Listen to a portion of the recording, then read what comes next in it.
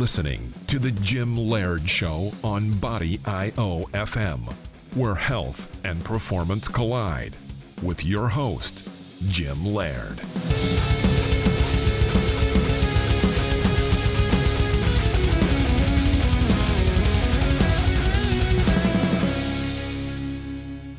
Hello and welcome to another episode of the Jim Laird Show, brought to you by Body IO FM.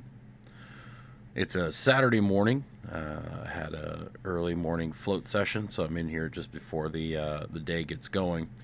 And I had an interesting question from Jeremy that was emailed to me, and he asked what I would do differently in my powerlifting endeavors. So I thought I'd jump on here really quick and go through that, but I thought I'd kind of spin it a little bit and kind of look back at my athletic career and we talk about a little bit how I do everything different. And obviously, I'm woulda, coulda, shoulda, all that kind of stuff. But knowing what I know now, how would I approach things differently as a young Jim Laird? And I remember, where I am today in my career is because of the path I took, which I really love what I do. So, keeping that in perspective. But I remember having this discussion with my high school wrestling coach. And he sat me down and said, hey, I know you really love football and I know you really want to play football in the States, but he's like, do you realize you're going from competing with a couple hundred people in the world to competing with hundreds of thousands of people? And I played fullback. I was a blocking fullback, caught the ball out of the backfield, lead blocker type deal. And he's like, for a position that really is dying. And, looking back now, he was right. I was basically doing, putting myself up against more competition with a non-ideal body type, at 5'9", and really short arms and really short legs and a tall torso. Even though I had some success, it wasn't optimal. It wasn't the number one choice for me. It was funny. Quinn was talking about looking at we were chatting about my squatting style and my body type, and he was like, you'd have been a pretty good Olympic lifter. I'd have had to have a really narrow grip on the snatch, but he's like, with your narrow squat stance and your tall torso and short arms, I would have done fairly well. So I think that's a big mistake parents make, is they put their kid in one sport and then their body type ends up being non-ideal for the sport, instead of steering them in a different direction or having them play multiple sports so they can kind of figure out what works best for them. So, wrestling probably would have been a better option for me. I could have gone a lot further in wrestling than I could have in football, just based on body type alone. But that being said, if I would have continued and done the same path, I would have approached things a little differently, instead of being from Canada, especially before the internet was really big. I went to a junior college in California, which was a lot of fun, and then I transferred to Liberty University. But looking back, I would have picked a school that basically ran the kind of system that I would have fit into. I would have picked a school and then went there and walked on and worked my way into the program. And then if you end up being a special teams player or whatever, that's just the way it is. But I would have approached my football training a lot differently. Like in high school, I fell in love with lifting heavy weights. Like I really, really loved the weight room. And so when I went to college, I was squatting, close to 600 pounds. I was benching well over 400. I was hang cleaning 400 pounds. So strength wasn't really something I needed to work on, even though I pushed strength. And even, we were doing some, the strength program that I'm in was in at the time. They really pushed strength as well. They thought that was the ultimate.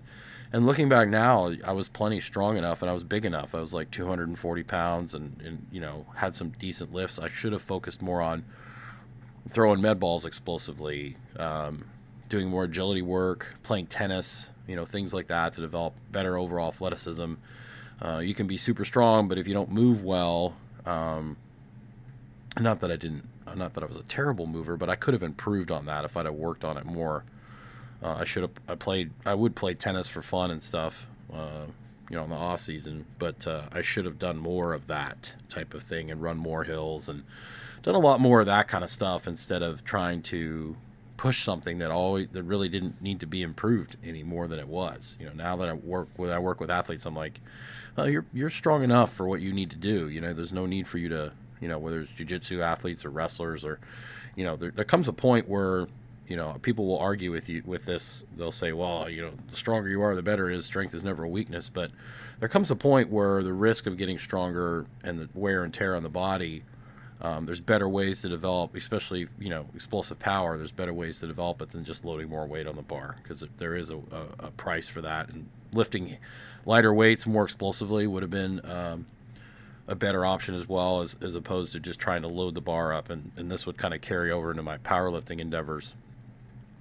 So that's kind of a perspective on, I would have went on to a big school, a D1 school somewhere, and I would have walked on and that way gotten into a program, as opposed to kind of going to a JUCO and losing a year and then going to a 1AA school that said they wanted to run a 2-back set, but never really did, so, oh well. But, I got to meet, got to work in the weight room there, and then I went to Arizona and met Jim Windler. So, it all kind of worked out in the end. But I think things would have been a little different if I'd have focused my training a little more on what I needed, as opposed to me pushing my strengths a little too much. Or even taking a completely different path and sticking with wrestling. Could have stayed at home in Canada and wrestled. There's all sorts of options there, Pan Am Games and all sorts of other things. Because I was a fairly decent wrestler. And then, of course, you get real wild, and then you talk about, like Quinn and I have talked about, Olympic lifting. You never know. But that's something you need to start early on, and there's just not a lot of Olympic lifting. There's not a lot of people that pull you aside and go, hey, in this country at least, or in the United States and Canada, pull you aside and go, wow, you're built for Olympic lifting. We need to start you off. Because you need to start doing that stuff, dabbling in it, and getting the motions down at a fairly early age to be competitive in that stuff, as well as have a good base of gymnastics and all that sort of thing. As far as my powerlifting career, I was already fairly strong when I started competing in powerlifting, and Jim Windler was the one that got me to start competing in powerlifting. And the time I started competing in powerlifting, geared powerlifting was like the thing, like double ply squat suits and bench shirts and all that kind of stuff, and that's fine. But looking back now with my body structure, I'm a narrower squatter, and I would have done much better raw, and I kind of regret not competing raw. I tried to squat West Side style, super wide, and it just didn't work for me. And I could have had a lot better squat raw, I think. And I'll get into that. I kind of caught that West Side bug of chasing max effort numbers. I didn't spend enough time doing the actual competition lifts and honing my technique in. So when I'd get into competition and I'd get over like 900 pounds, which you get over 900, close to 1,000, that's what sets you apart from being just like a good powerlifter to like a great powerlifter, is getting those, like 900 plus squat. When I'd get to those, my technique just wasn't good enough.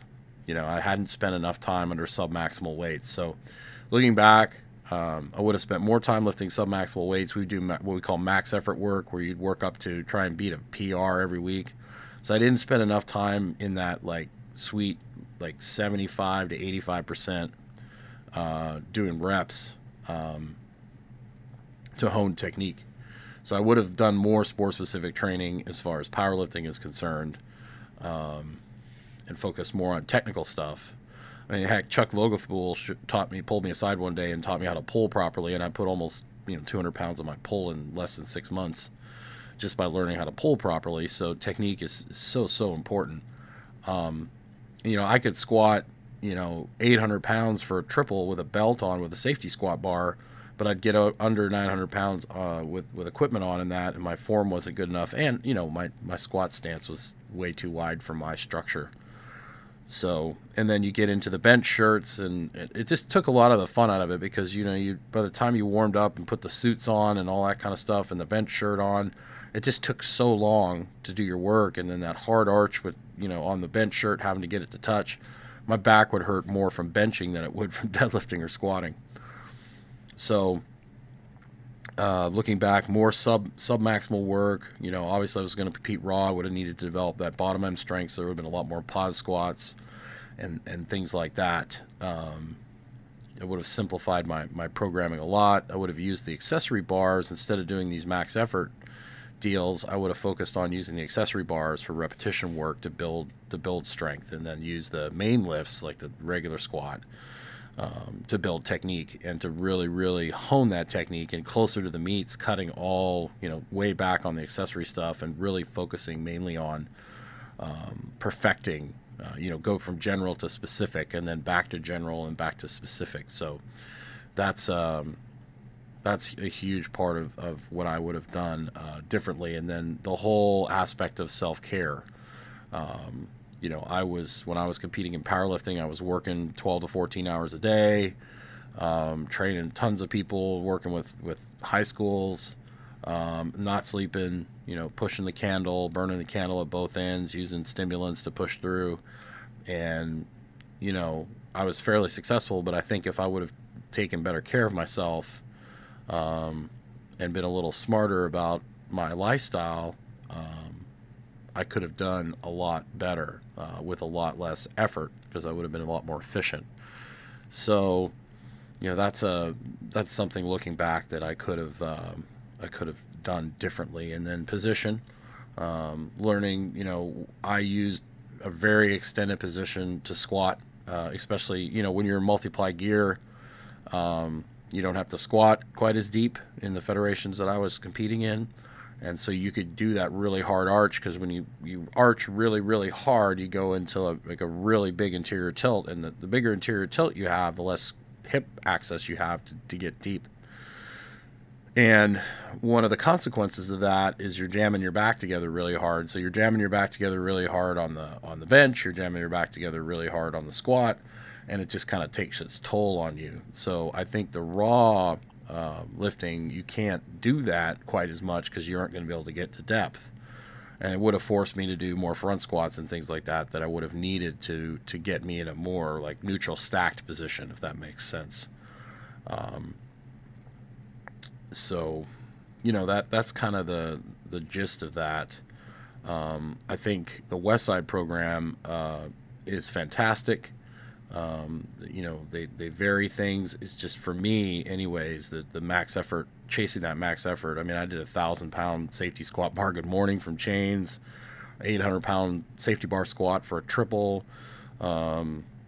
just all sorts of crazy stuff, but it never really carried over the platform for me. Now, for some guys it does, but for me it didn't. And you end up relying on the equipment way too much. And looking back now, I just wish I would have competed raw, because I think that would have been a lot more fun for me. My training would have been much more efficient. I wouldn't have had to have these like hour-and-a-half long lifting sessions, where you've got guys trying to pull you into your suit. You're warming up, and then you put your suit on, and then you keep going, and you keep going, and you keep going, and it just takes forever. And then when you're chasing that max effort number, so every week you're pushing, is going as heavy as you can, it takes forever to get up to warm up and to get up to that weight. And then by the time you're done, like, you don't have a lot left for accessory work. In the beginning of my powerlifting career, I was really in good shape. I did a lot of sled dragging. I'd just come out of football. I was still fairly athletic, and I kind of let that kind of slide by. And obviously when you're getting ready to peak for a meet, you want to let that stuff kind of back off a little bit. But I'd kind of fallen into that trap of, I'm going to go up in weight class, or I'm going to get tighter equipment to try and get, heavier totals, as opposed to just honing my technique. That was my biggest, the two of the biggest increases I had in my bench and my deadlift were just times that I worked, Jim helped me, Windler helped me with my bench, and we put like 75 pounds on my bench press in one session just by getting my technique dialed in. And like I said, Chuck Vogelpool pulled me aside one day and he was like, look, dude, he's like, you're lifting the bar and you're not using any leverage. You're not, creating tension and bending the bar and using your body as a teeter-totter. And he showed me a few things, and boom, right there. I mean, my deadlifts just went through the ceiling just by improving my efficiency. So instead of trying to be a rhinoceros and just get as strong as I could on all these weird lifts, which I think has its place, but I should have focused on being a lot more efficient and being more technical, and then, doing stuff on my off days, belt squats and things like that to build up strength without putting so much pressure on my spine. But, the nice thing about Westside is the amount of emphasis put on accessory work and special exercises, and that stuff's great, doing glute ham raises and Louis was big on standing ab work, which is awesome. But for me, there wasn't enough time. And a lot of these guys that were competing at Westside at the time had been lifting for years and years and years, and they already had their technique down. And so they didn't really need to do much technical work. They just, needed to change things up for them. But then you get into the whole thing of physical burnout and fatigue. I probably should have done maybe 1 or 2 meets a year, and then taken some time off heavy training. And for me, the heavy training was almost like an addiction. It was like a validation. It was a high. So, I would push that high, and I'd get too fired up. That's a big mistake I made too, is getting too fired up, too emotional, ranting and raving and breathing and huffing and puffing and loud music and really getting amped up. And the problem is, if you're doing that in your training, you go to the meet and you don't have anything. You just kind of you can't lift without the circus show, and it just kind of it makes it very difficult when you're always sniffing ammonia in training, and you just save that stuff for when you're on the platform, if it works for you. Some people get all worked up and then they go to hell. And then other people, are calm. You watch them lift and they're super calm, so you have to figure out what works for you. But I was getting fired up, and that fed into the max effort work. I huff and puff and storm around the gym and then get in and do my lift, and it was fun, and I was setting records all the time, but it didn't carry over to the platform for me. So even though I put up some really good numbers, it could have been a lot better. I mean, I could have lifted much higher numbers, much more efficiently in my career, if I would have taken sleep seriously and self-care, and would have worked more efficiently in my business. When you trade, I work with a lot of hairdressers and people where you're trading hours for dollars. When you work in that kind of business, you want to set something up, whether it's real estate or dividend stocks or you're doing products. You want to do things where you're creating revenue without you having to physically work. And if you're in a business where you're trading hours for dollars, you want to create something that's going to pay you, instead of buying, cars and going on fancy trips and eating out all the time. I could have much better set some of that money aside to create some assets that paid me, instead of me, having to work so many hours, and my lifestyle was a little out of control, so to speak. So there are a lot of things, not only just in the lifting that I would have done differently, but also in the lifestyle and self-care part. But you live and you learn. That's one of the reasons now I'm so passionate about telling people about how important what you do outside the gym is, because I crushed myself, doing that. So the cool thing about mistakes is that you can use those mistakes, or I'd say, maybe not mistakes, but less optimal things. You can use those to help yourself and learn, and not only that, help other people not fall into those same pitfalls. So, looking back, there's a few things I wish I'd have done differently, but in the end, I wouldn't be where I am now if it wasn't for the stuff that happened in the past. And I'm quite happy with where I am now. I have some work to do as far as becoming a better business owner as opposed to just an operator. There's a huge transition from becoming a operator owner to an owner operator, and I'm going through that right now, and it's not easy. Anybody that owns a business understands that it's super difficult to make that transition from the operator owner to the owner operator, which is what I'm kind of battling right now. So Jeremy, I think Jeremy was his name that sent it in. I hope that answers your question. If you guys have any other questions for me, please feel free to email me at GYMLAIRD@GYMLAIRD.com. That's GYM.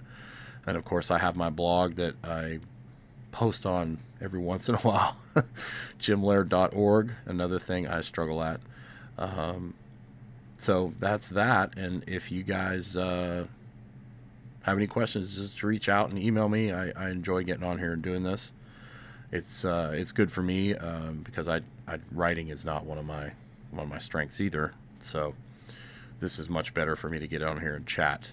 And hopefully we'll be able to schedule Rocky here in the next week or so, and get that done with some of the stuff I did with my genetic testing stuff, and the brain core stuff I've been doing for helping me, get in a better place as far as some of my bad habits and some of my idiosyncrasies, so to speak.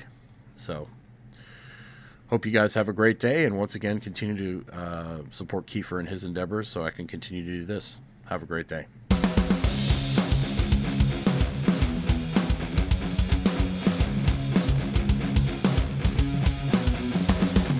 You've been listening to The Jim Laird Show with your host, Jim Laird.